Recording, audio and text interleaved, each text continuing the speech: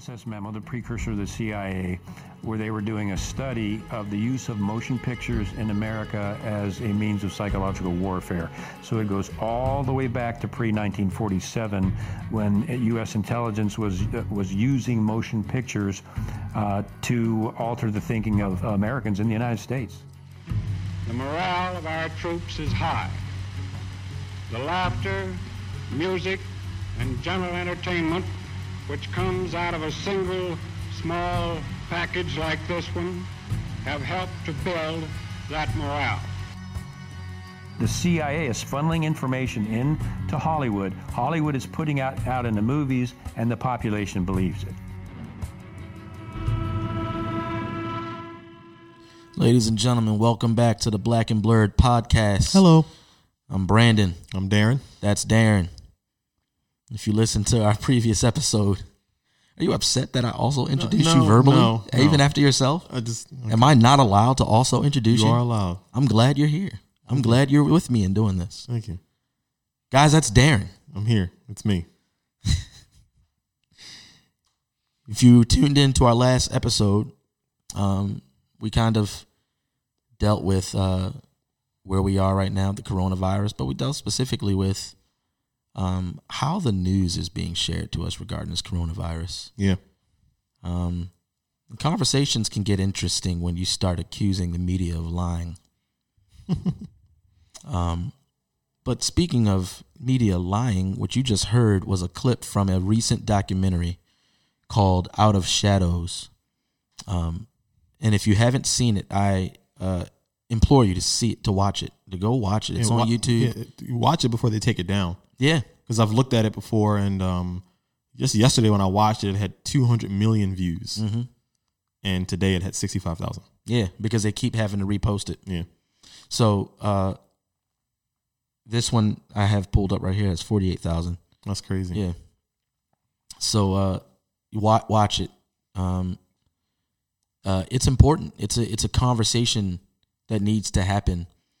And it's a conversation that gets shut down in two major ways. One, in the way that we just mentioned, by those who are in power, in power in a generic sense. I'm not talking about anything dark or nefarious or deep state power, just general power. The people who control YouTube have the power to control the content of YouTube. Mm-hmm. And so they use that power to control what content exists on YouTube. Right. And so they control it in that way, or they control it by having us fight and question and doubt ourselves. Mm-hmm. And so people who may bring up questions regarding motives of those who are representatives or leaders or who have authority, a knee-jerk reaction by people is to cast them away for some reason. But it's a conversation that needs to be had. You know, the conversation about government. We have that conversation every single day, especially in this area. I mean, we're in Prince George's County, near D.C., and conversations about government happen all over the world. Yeah, but for American government, it definitely happens here. So we're in the hub. Yeah, we're in the heart of it. We're in the hub of it. Government's a generally good thing, right? Is that a trick question? It's not a trick question. I mean, it's generally speaking, at its core, to be governed, is a good thing, and it's necessary. I would say government is necessary, and it's not inherently bad. Mm-mm. No. Yeah, I would agree. One of the main things I learned at the prestigious Baltimore Polytechnic Institute, American government, Mr. Jutras was my teacher, was government's role of preventing anarchy. Right. You need structure. Yeah. You need structure. Now, some people in this world see how the need for structure can immediately turn into abuse. Right. And some people in this world don't see that. Yeah. That's why it's important that your structure is built on a firm foundation. A firm foundation. Yeah. If that foundation is compromised, your structure is compromised. Yeah. 100%. We, I've had conversations with people. One of the things that I mentioned in our last episode is that some of the ways that we view government might be shocking to people who know us. Mm-hmm. It won't be shocking to the people who are super close to us. And it also won't be shocking to the people who share the sentiments, right? Regarding government, and especially in 21st century United States of America government, mm-hmm. and how governance is seen and handled and carried out. Right. Like if somebody came up to you and asked you right now, "Hey, how do you feel about government?" Like, what would you say? I mean, my initial reaction would be, I hate them. I hate government and what it is now. I don't hate the idea of government, but I would say our American government has been so removed from its roots that it's hard to embrace it. Mm-hmm. It's hard to be proud of it. It's hard to take pride in it. Some people would say that the very roots, are nefarious in nature. The very roots of the government led to slavery and abuse of people. Well, I would say that anytime there's people, Cap said it best. Whenever there's people, they have agendas. By Cap, he means Captain America. I do. I assume you knew that. Whenever there's people, there's agendas. And by no means in history was the government ever absent of flaw. Mm-hmm. They were humans. Right. They were humans. And they needed to be held accountable. They needed to be held accountable. How were they held accountable? Well, I mean, they're held. They viewed themselves accountable in a lot of ways. There's plenty of documents in history that show that they were first. A lot of them were first accountable to God, and they were accountable to the people, which is us, the people who are actually in power. Yeah. The preamble to the Constitution says the purpose of our federal government is to establish justice, ensure domestic tranquility, provide for the common defense, promote the general welfare, and secure the blessings of liberty to ourselves and to our posterity. In order to achieve this purpose, the founding fathers established three main principles, and that's. And I would say that they acknowledge three main principles, and that's inherent rights, inherent rights, self-government, which is government by the people, mm-hmm. and separation of powers. And that's from 1787. Yeah, I mean, I would say the same thing. I think the only reason there isn't historical slavery, I say that on purpose, the only reason there isn't historical slavery today is because at a certain point, even through bloodshed, those who did not hold themselves accountable, even if they claimed to hold themselves accountable to God, didn't hold themselves accountable to the principles built into the structures, eventually had to be held accountable to them. Because they had to be held accountable by the people they were called and chosen to govern. Right. They had to be held accountable to them. Mm-hmm. And that doesn't happen without a structure or a recognition, justifying principle, yeah, a basis, a foundation that they must fall on. I think for me, one thing I've realized in these conversations is that people, if we haven't learned anything about one another, one thing we've definitely learned is that we all have different views of government. Mm-hmm. But people aren't patient and sympathetic enough to learn why. Right. They don't sit to listen to that conversation. we just kind of lash out at each other for having differing opinions. Even if they diametrically oppose one another, there's a reason. Right. There's a reason for it. And guess what? Even after listening to it, you could still disagree. Yeah. But you would at least understand why. And that's not promoted. Right. It's a conversation that doesn't really happen. Yeah. I mean, it's insane to think that every person should have the same way of thinking. I mean, think about the way you were raised, the specific things that happened in your life that make you you,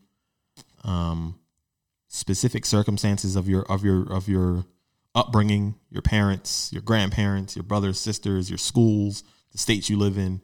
There's no way that each and every one of us can agree on every topic. It's crazy. There's no way. I disagree. I'm lying. I agree with that.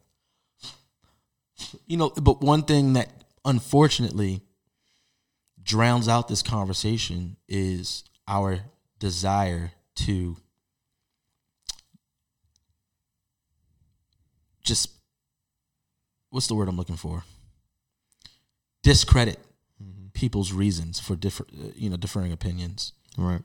And we kind of like use like pseudo slander and ad hominem attacks on one another if there's a difference of opinion, and then just kind of poo it. I guess one, because some of us, all of us deal with pride. Human beings, it's just inherent in us. Yeah, pride. And we don't want to remove ourselves. One of the ways that I experience this is not government related. It's just difference of perspective related. As a Baltimore Ravens fan, as a Baltimore-born Baltimore Ravens fan, as a black Baltimore-born Baltimore Ravens fan, as a Christian black Baltimore-born Baltimore Ravens fan, people who are close to me have information on where my fanhood comes from. Yeah. People who aren't that close to me and people who may just see that I'm a Ravens fan probably just think I'm a fanboy. Yeah. I like football. I'm from Baltimore. Boom. Connection made. Meanwhile, they have no idea the strings attached to my heart regarding, that fanhood. And that would be challenged. I have tobacco in my mouth. I don't know. Some tobacco is getting in me on my tongue from the cigar. But one of the ways that we're the butt of the joke and have been since 1998 is the incident that Ray Lewis found himself in. And in that incident, he was accused of murder. And from that point on, and I'm not exaggerating here, there's no hyperbole in what I'm about to say, he's been slandered as a murderer. Yeah. He was accused, and then it was concluded by everyone that he had nothing to do with it. When I say everyone, that's hyperbole. It's not everyone. But by a lot of people. By the courts. Not by the courts. By the courts, he was ruled innocent. Oh, wait, what were you about to say? I didn't. Yeah. No. By everyone else, the butt of the joke is he's a murderer. Oh, right, yeah. And we are a team of murderers. Yeah. That's the joke. The entire team. That's the joke. So there are different levels of displeasure I find in this joke. One, as a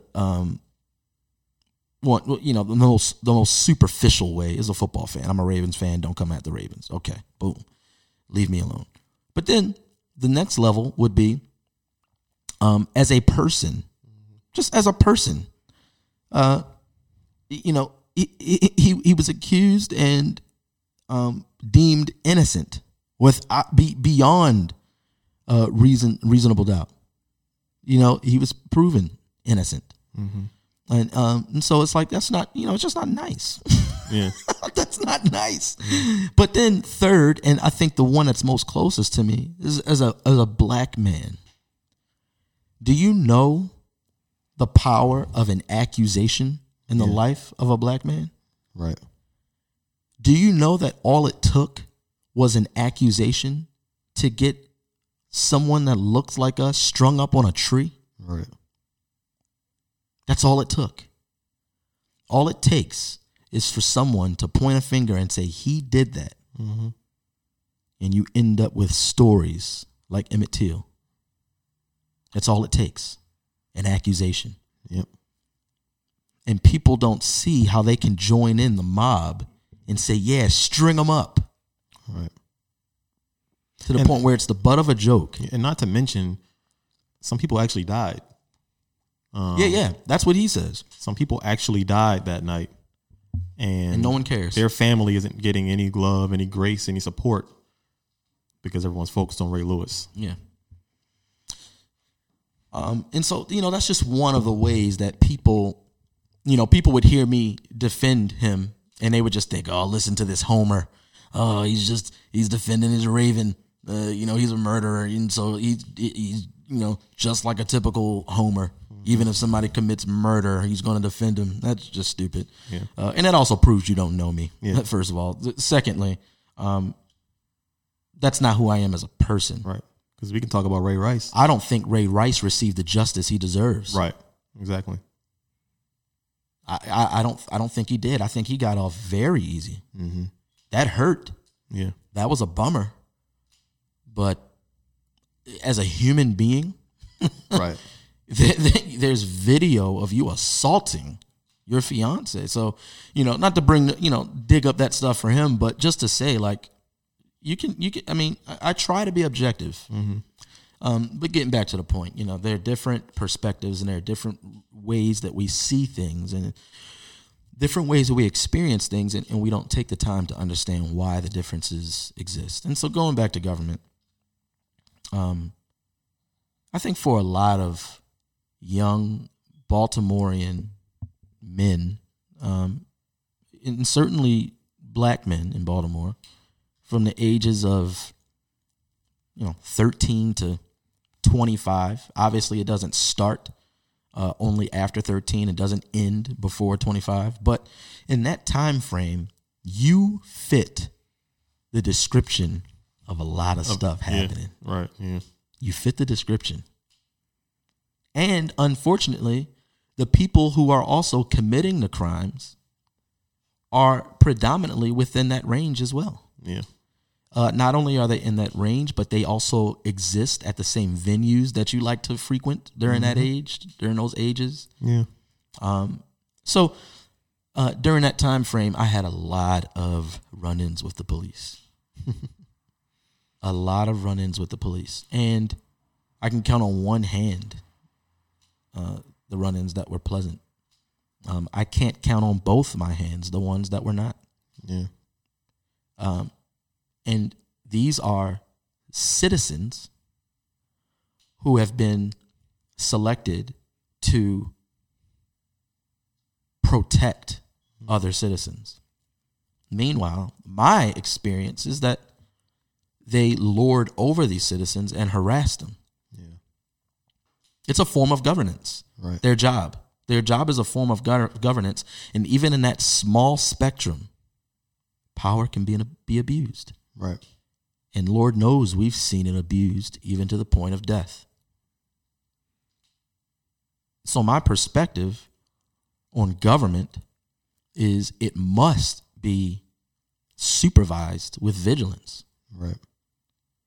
Rather than us simply thinking, well, they're in power, let them do what they do. Mm-hmm. Now, I'll go even further. I don't want someone having the authority to provide for me all I need. Right. Yeah. Because at a certain point, they will utilize that position against me. Yeah. They'll use that. That's my perspective. Why is that my perspective? Because we've seen it. Right. And if we haven't experienced it personally, we learned a whole lot about it in school. Yeah. Yeah. A whole lot about it in school. Mm-hmm. It's so funny. It's actually not funny. I use that as I can't think right now. What's the word? What's the phrase I'm looking for? Figure of speech. Use that as a figure of speech. I told you about this one time. It took me so long to go to the Holocaust Museum. Yeah. I don't know. I never went to DC to be a tourist. Yeah, me either. Yeah, I don't know why. I never did that. I didn't have anything against it. I actually wanted to. I just never thought to, thought to do it. Anytime I went to DC, especially when I was younger, was to go to a party or something like that. I don't know, but I finally went to the Holocaust Museum maybe 2 years ago, maybe 3 or 4 years ago, actually. And plastered in the Holocaust Museum is this phrase, "never again." Never again. And that left me thinking, like, I'm inferring that what they're saying is never again will we get to a place where this could happen. Right. And then that leaves you thinking, oh, well, why wouldn't it happen again? What can we do? Well, yeah. What is it that happened? Well, Right. What happened is the government ended up slaughtering a bunch of people. Here's the interesting thing. They did it to the applause of other people. Right. How did that actually happen unless you can demonize a person first? Mm-hmm. You spend years and years conditioning people to demonize one another. Mm-hmm. And then when it gets to the point that it's for the benefit of the rest of the populace to eliminate these people, you can eliminate them to an applause. Mm-hmm. But there needs to be a power that's not checked first. And here we are, 21st century. Never again. Never again. Meanwhile, I never saw Never Again at the African American Museum. I didn't see that at all. No.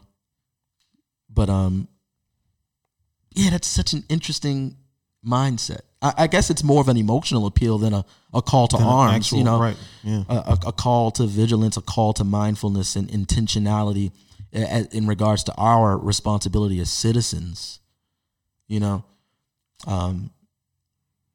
So yeah, this different perspective and this lack of sympathy or lack of desire to understand different perspectives goes into what this documentary talks about. Mm-hmm. Of no credit to myself or no trying to prop up me or Darren, but the things that this documentary talks about is something that we've known for over 10 years. Yeah.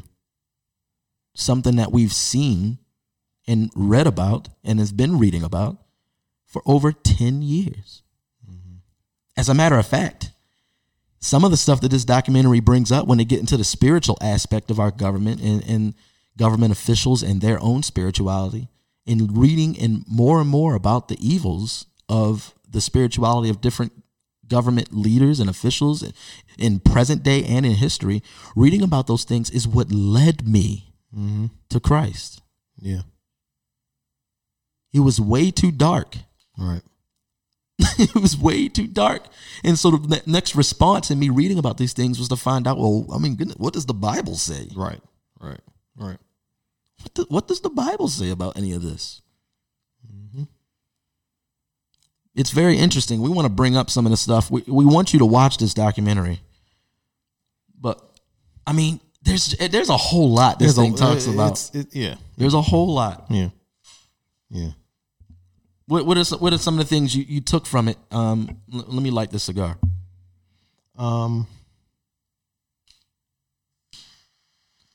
Well, I mean, this documentary is chock full of information, but I mean, I guess the theme of it is that our government, like Brandon said, it needs to be held accountable. The government needs to be held accountable, and the government can't be trusted. Yeah, they can't be trusted. We can't assume that they have our best intentions in the forefront. Yeah. Well, real quick, the one narrating this, the one at the helm of this documentary, is a former stuntman in Hollywood. And in a lot of big movies. Yeah, I mean, he's a very prominent stuntman. We're talking about The Matrix. He climbed the ladder. Equilibrium. Mission Impossible. Yeah. Batman. Anytime you see somebody jumping off a building, it's probably this guy. This dude, yeah. And he rose the ladder in the ranks. Yeah. Starting as a stunt man, then he was like a stunt coordinator, then a director, something like that. So, and what happened was he ended up getting injured, and it was a pretty serious injury. He was paralyzed from the waist down, right, temporarily, right, yeah. But he was paralyzed, and he had to see a specialist. And in his physical therapy, the specialist happened to be a Christian. But while she was treating him, she stopped and asked if she could pray for him because she just felt darkness around him. Mm-hmm. And his response, as you'll see, his response is like, look, I mean, I don't care. You can pray for me and you believe that stuff. And her response is like, basically, when these elite actors and officials and whoever it is do their ceremonies, terrible stuff, when they do their different occultic practices on children, on women, and they are broken apart as a result of these ceremonies, who do you think, for the living ones, has to put them back together? Right. She was saying, my job, I see them, I put them back together. Right. Trust me, you need to believe in this. Right. This is real. Yeah. I love the question he asked in the beginning. He asked, why do you believe what you believe? Why do you believe what you believe? Just like, a very, philosophical question, existential question, where do your beliefs come from? Right. And he's speaking more about like in the realm of news and media and what you believe about the world and what you believe about basically your worldview, society. Yeah. Worldview. This documentary really exposes a lot. It's so easy to look at this and go, I hate looking at it and because it makes you, because of our prideful hearts, we look at it and we start to frown up at these people who do evil things. But the fact of the matter is, it is pure evil. And it's okay to say that it's evil, without judging these human beings and without having pride and trying to make yourself better than they are. But the documentary talks a lot about prominent sections of government and their involvement in Hollywood, in media, in television.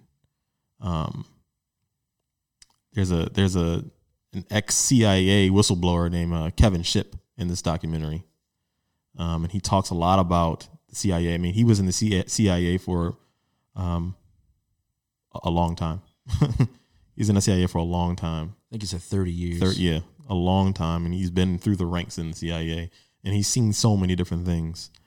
And what he points out is that the CIA is intentionally using movies and television to alter the way we think, to alter the way we view things, all the way down to from childhood up into adulthood, starting from Disney all the way up into Will and Grace and anything else you want to watch on TV. The CIA is using those media outlets, YouTube, all those things to control the way we think. And how does the CIA have this information? How does the CIA know how to manipulate our minds? How do they know how to control our minds in the way we think? Well, one statistic they brought up that was very eye-opening and shouldn't be surprising to us at all, but they said that video streaming today now makes up 58% of all internet usage. That's insane. We're talking about all internet usage. Every time your Wi-Fi is working, 58% of that time you're streaming something. Right. I always use this. I can't remember who said it. But if I had to put, if I had to put this documentary into a statement, I forget who said it. I'll try to get the answer for you all. But someone once said that you learn the most when you think you're being entertained. Yeah. You learn the most when you think you're being entertained. And as far as us having this conversation and talking about these things, talking to my Christians out there who don't bother with it or pretty much ridicule people who want to talk about it and want to find the truth. Let me remind you of 1 Corinthians 13. It's a passage that I think a lot of people, Christian and non-Christian, use at weddings and different ceremonies. And it's Paul giving this definition of what love is. It's not an exhaustive one, but it's a true one. You know, you're familiar with it. If I start saying love is patient, loving, kind, does not envy or boast. But he goes on and it says, love does not rejoice at wrongdoing, but rejoices with the truth. Mm-hmm. Love bears all things, believes all things, hopes all things, endures all things. All things. Love never ends.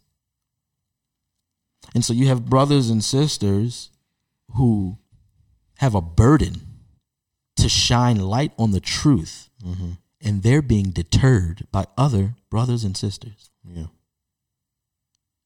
We have to be mindful of that. We got to be mindful of that. There was they didn't give a year For when? for this quote. The first vice president of Walt Disney. Okay. The first vice president of Walt Disney said, "Motion pictures are inescapably one of the world's greatest forces for influencing public thought and opinion, both home and abroad." Wow. That's the first vice president of Walt Disney. We're talking about old. Oh, yeah. Old. Oh, yeah. We're talking about beginnings. Yeah. Humble beginnings. The beginnings. Not so humble beginnings. Yeah. You know, I remember why a long time ago when we were pointing out the different things that we would see in Disney movies. Yeah. Now, this is very old. So if you're listening to this and you're born in the, I don't know, mid to late 90s or early 2000s or whatever, Yeah. you won't know, maybe. But when VHS tapes were out, they're these big blocks. They look like black bricks with white circles in them. But different movies like The Little Mermaid, the cover art had sexual symbols on them. Mm-hmm. Like The Little Mermaid, the castle was made up of phallic shapes. Yeah. There's a recent one where, what's the movie? Boo, Big Boo, Little Boo. Boo. Monsters Inc. Monsters Inc. A very small clip where they show the monster in the closet, peeking in the room, and on the side of the wall, outside of the shot, he's in the room, so they're showing the child's room, and on the side of the wall, there's a picture of a drawing. It's implied that the child drew the drawing in crayon, and it says "Mommy and Daddy," and it's a sexual position. Yeah, and they're naked because there are certain right. there's certain physical attributes that are shown in the picture to show that they're naked and they're in a sexual position. Yeah, and this is a Disney, or I don't know what's Monsters Inc. Disney. Pixar. Okay, yeah, but it's a child's movie. Yeah, it's a child's movie made by adults. Yeah, yeah. And a movie, made for children.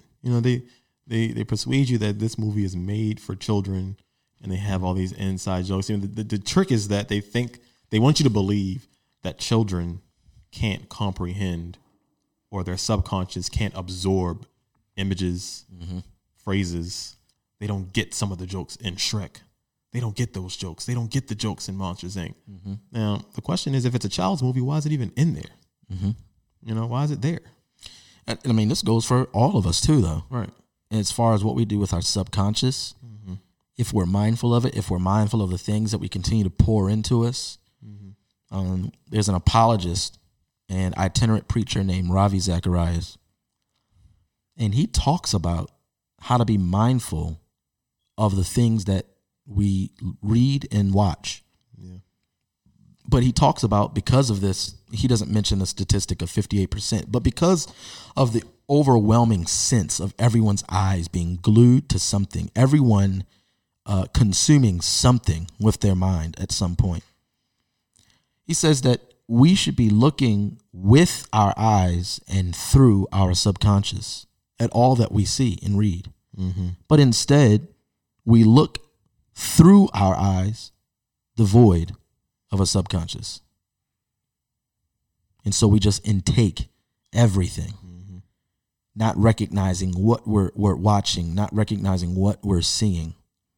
There was this, remember this video, dog? You showed me this video, and I'm so sick that I watched it. But it was this random video of someone recording at Niagara Falls.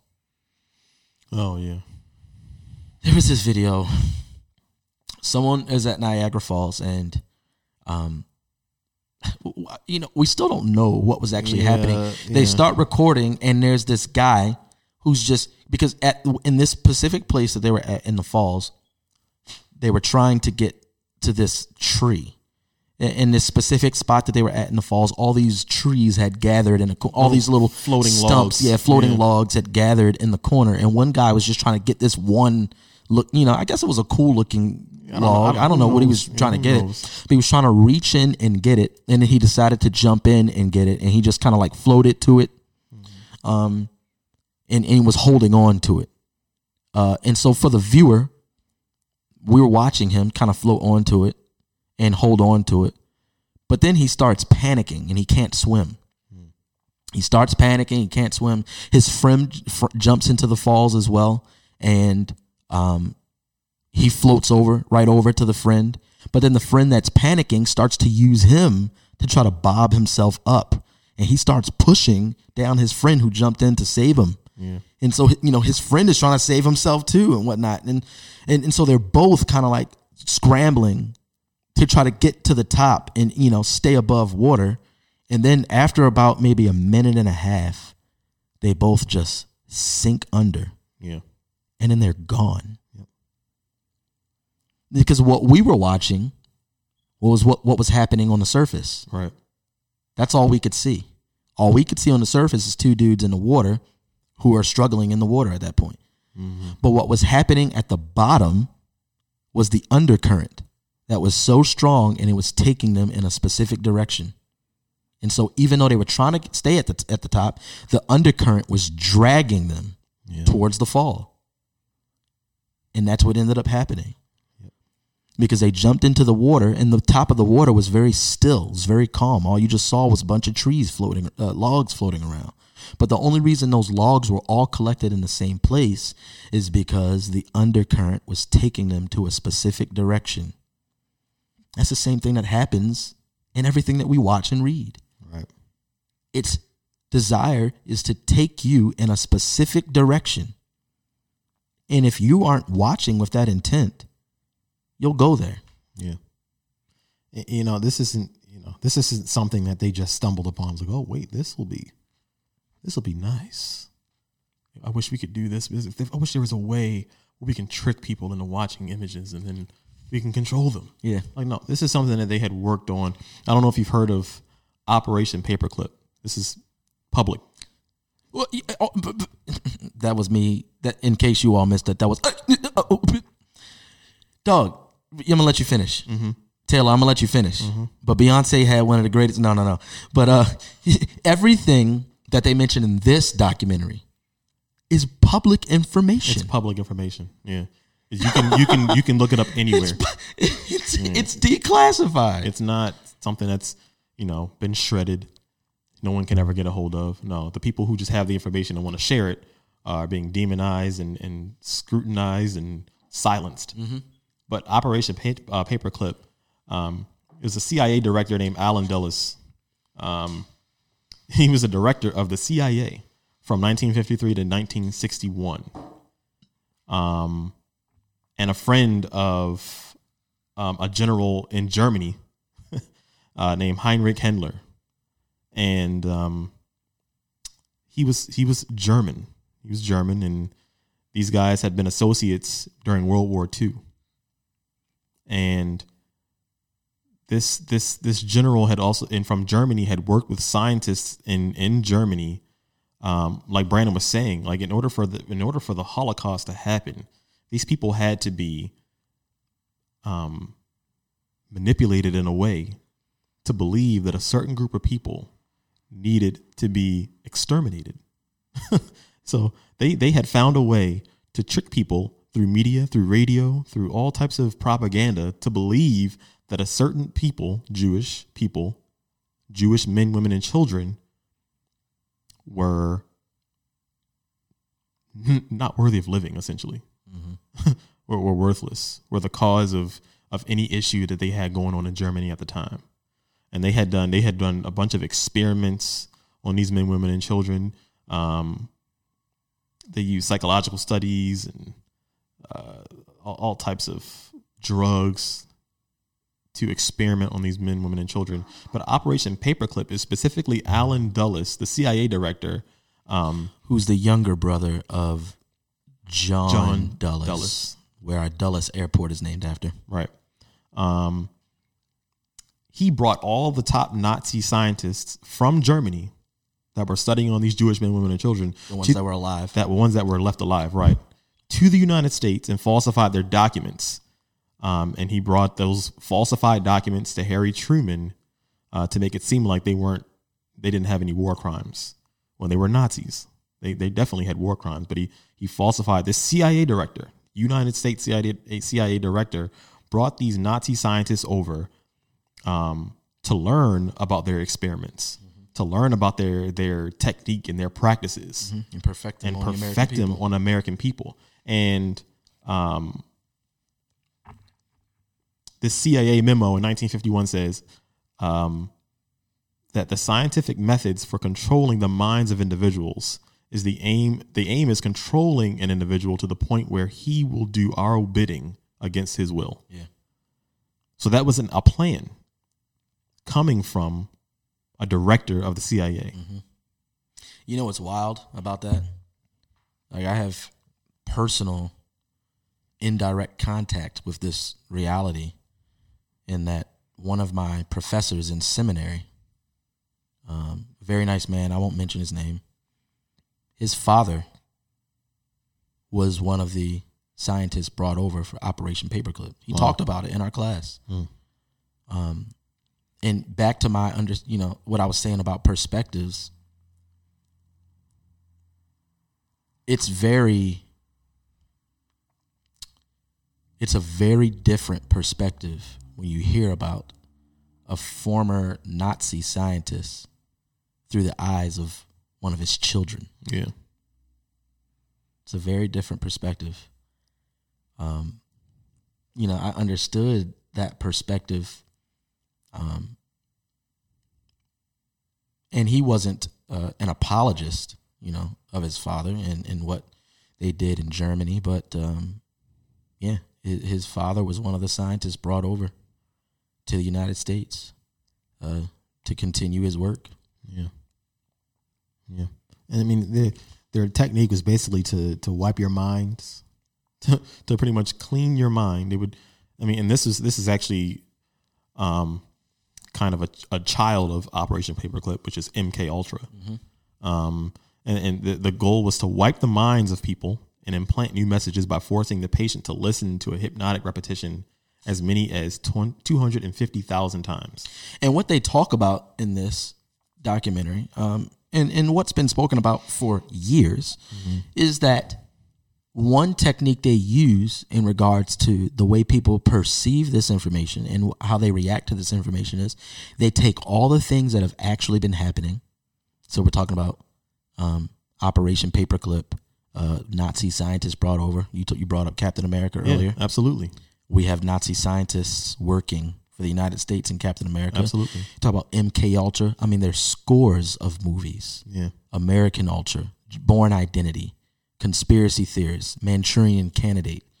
All of these movies chronicle the studies of MK Ultra and their practices. And one of the techniques they use is they put these very realistic and historical government acts in film to desensitize you to the reality of them. So if someone comes to you and says, hey, You know, the United States, even though it's declassified, but they trust that Americans don't read anything important. You'll say that, hey, you know, Nazi scientists that were doing eugenics and killing people with their science experiments, actually, after the war ended, they weren't sentenced and justice wasn't served. They were brought over to America to further their studies. And people would be like, what? No, that's in Captain America.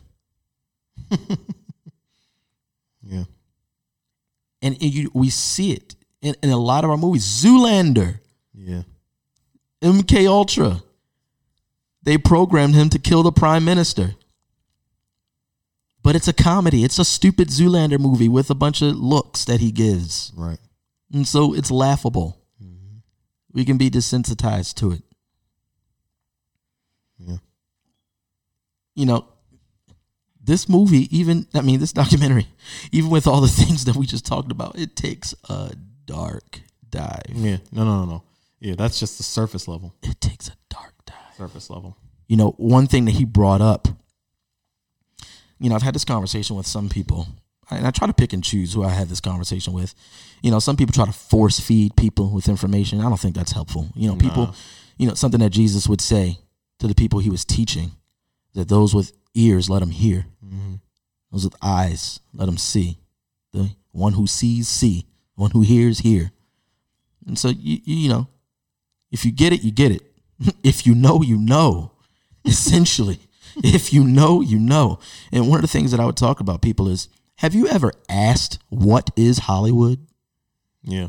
You ever asked where it started? I mean, was there this young boy or young girl that said, oh, I dream of a time where people will want to act, you know, a bunch of thespians, and we'll all gather in California, and, you know, that'll be the hub of where everybody showcases their thespian capabilities. No. No. Hollywood, the title comes from the holly tree, which was a tree, and its fruit was used for occultic practices. Yeah. Where they would take the leaves, they would take the fruit from the tree, and they would use it to make different wines for incantations and spells and other different occultic practices. Yeah. The Druids would do it. Right. Meanwhile, that's the name of the center of our entertainment. Absolutely. Man. Right. And you know, it's not, it sounds so, you're talking about World War II, you know, it makes it sound so old. Mm-hmm. But just in 1975, George H.W. Bush said, hey guys, we can't do this anymore. Yeah. Hey guys, we can't test on people. MK Ultra. And yeah, we can't. And then what he said was, what happened was that he back to the terms, back to the way they phrase things, he made it voluntary. Yeah. Right. And he also was didn't make it illegal. Yeah. And so that was also pertaining to the CIA paying journalists and paying news stations and large networks to report false information. If you weren't paying attention to the opening clip of this episode, go back and listen to it. That's what is being said, and it's not just a claim. They showed a hearing. Mm-hmm. A hearing in the 60s. Yeah, it was. I think it was 1961. Yeah, where the CIA was specifically asked, "Hey, are you planting people in the entertainment industry and feeding information to them so that they feed information to the public?" And they're like, "Yeah." Yeah, we have done that. Yes, we have. Yeah. Yes, sir. Yes, sir. There's a guy named Sig Mickelson. He was a CBS News president from 1954 to 1961. And a reporter asked him, like, hey, do you think this still happens today? You think, this still happens today? And I believe that at the time he was retired. He was no longer the president. It was around 1970s. And he said, yes, but reporters have to be careful because they'd run the risk of being investigated. Mm-hmm. This is on whether or not the CIA is paying large news networks to report false news. Going back even a little further, the OSS was the Office of Strategic Services. Yeah.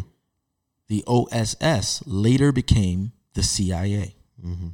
Different names. It's the same. It's the same. I don't know, branch or whatever. Yeah, Same platform. Yeah, right. Same government operation, but it was once called the OSS. The OSS once commissioned one David Sarnoff, who is a U.S. Army general and had a decorated military background, and as I mentioned, was a part of this intelligence community. You know what David Sarnoff went on to do? What's that? What did he do? He founded NBC. Oh, wow. He founded. NBC exists because of a former CIA operative. Yeah. How about William S. Paley? William S. Paley was director of operations for psychological warfare, Right. also commissioned by the OSS. You know what Mr. Paley went on to do? What's that? He founded CBS. I mean, yeah. I mean, he talks about the stunt guy. I can't remember his name. The guy who's narrating this. He said, if you look at all these large networks, CNN, MSNBC or NBC, CBS, Google, all of these large companies, Disney, the family tree. There's a family bloodline that connects all of them. They're all not related to each other, but they're all related to some very few families. They all know one another. Goodness gracious. You have to ask yourself, what? You just have to ask yourself, how? Yeah. How did that happen? Yeah. And trust me, this documentary doesn't just stay at stories of old No. in history. We'll talk about the new stuff in the next episode. Are we done? Are we at the time? Oh, almost an hour. Oh man, that's so quick. Yeah, I mean, we're going to do a part 2 of this Stay episode tuned. where it dives deeper. It's not just, which is still pretty dark. It's very dark. Secretly implanting messages in our minds as we watch symbols and stuff on TV. It's pretty dark. Yeah. But it gets darker. Yeah. And it gets more current. And it gets more challenging. Yeah. Very challenging. As we talk about government and our view of government, it gets a lot more challenging when you and start the teams we have in government, when you start to throw in political the teams. parties we've committed our lives to. Oh yeah. In a world where things get bad very, very quickly. Stay tuned. As I said, we're just here. We'll do one of two things, either offer you our humble opinion or the facts. Holla.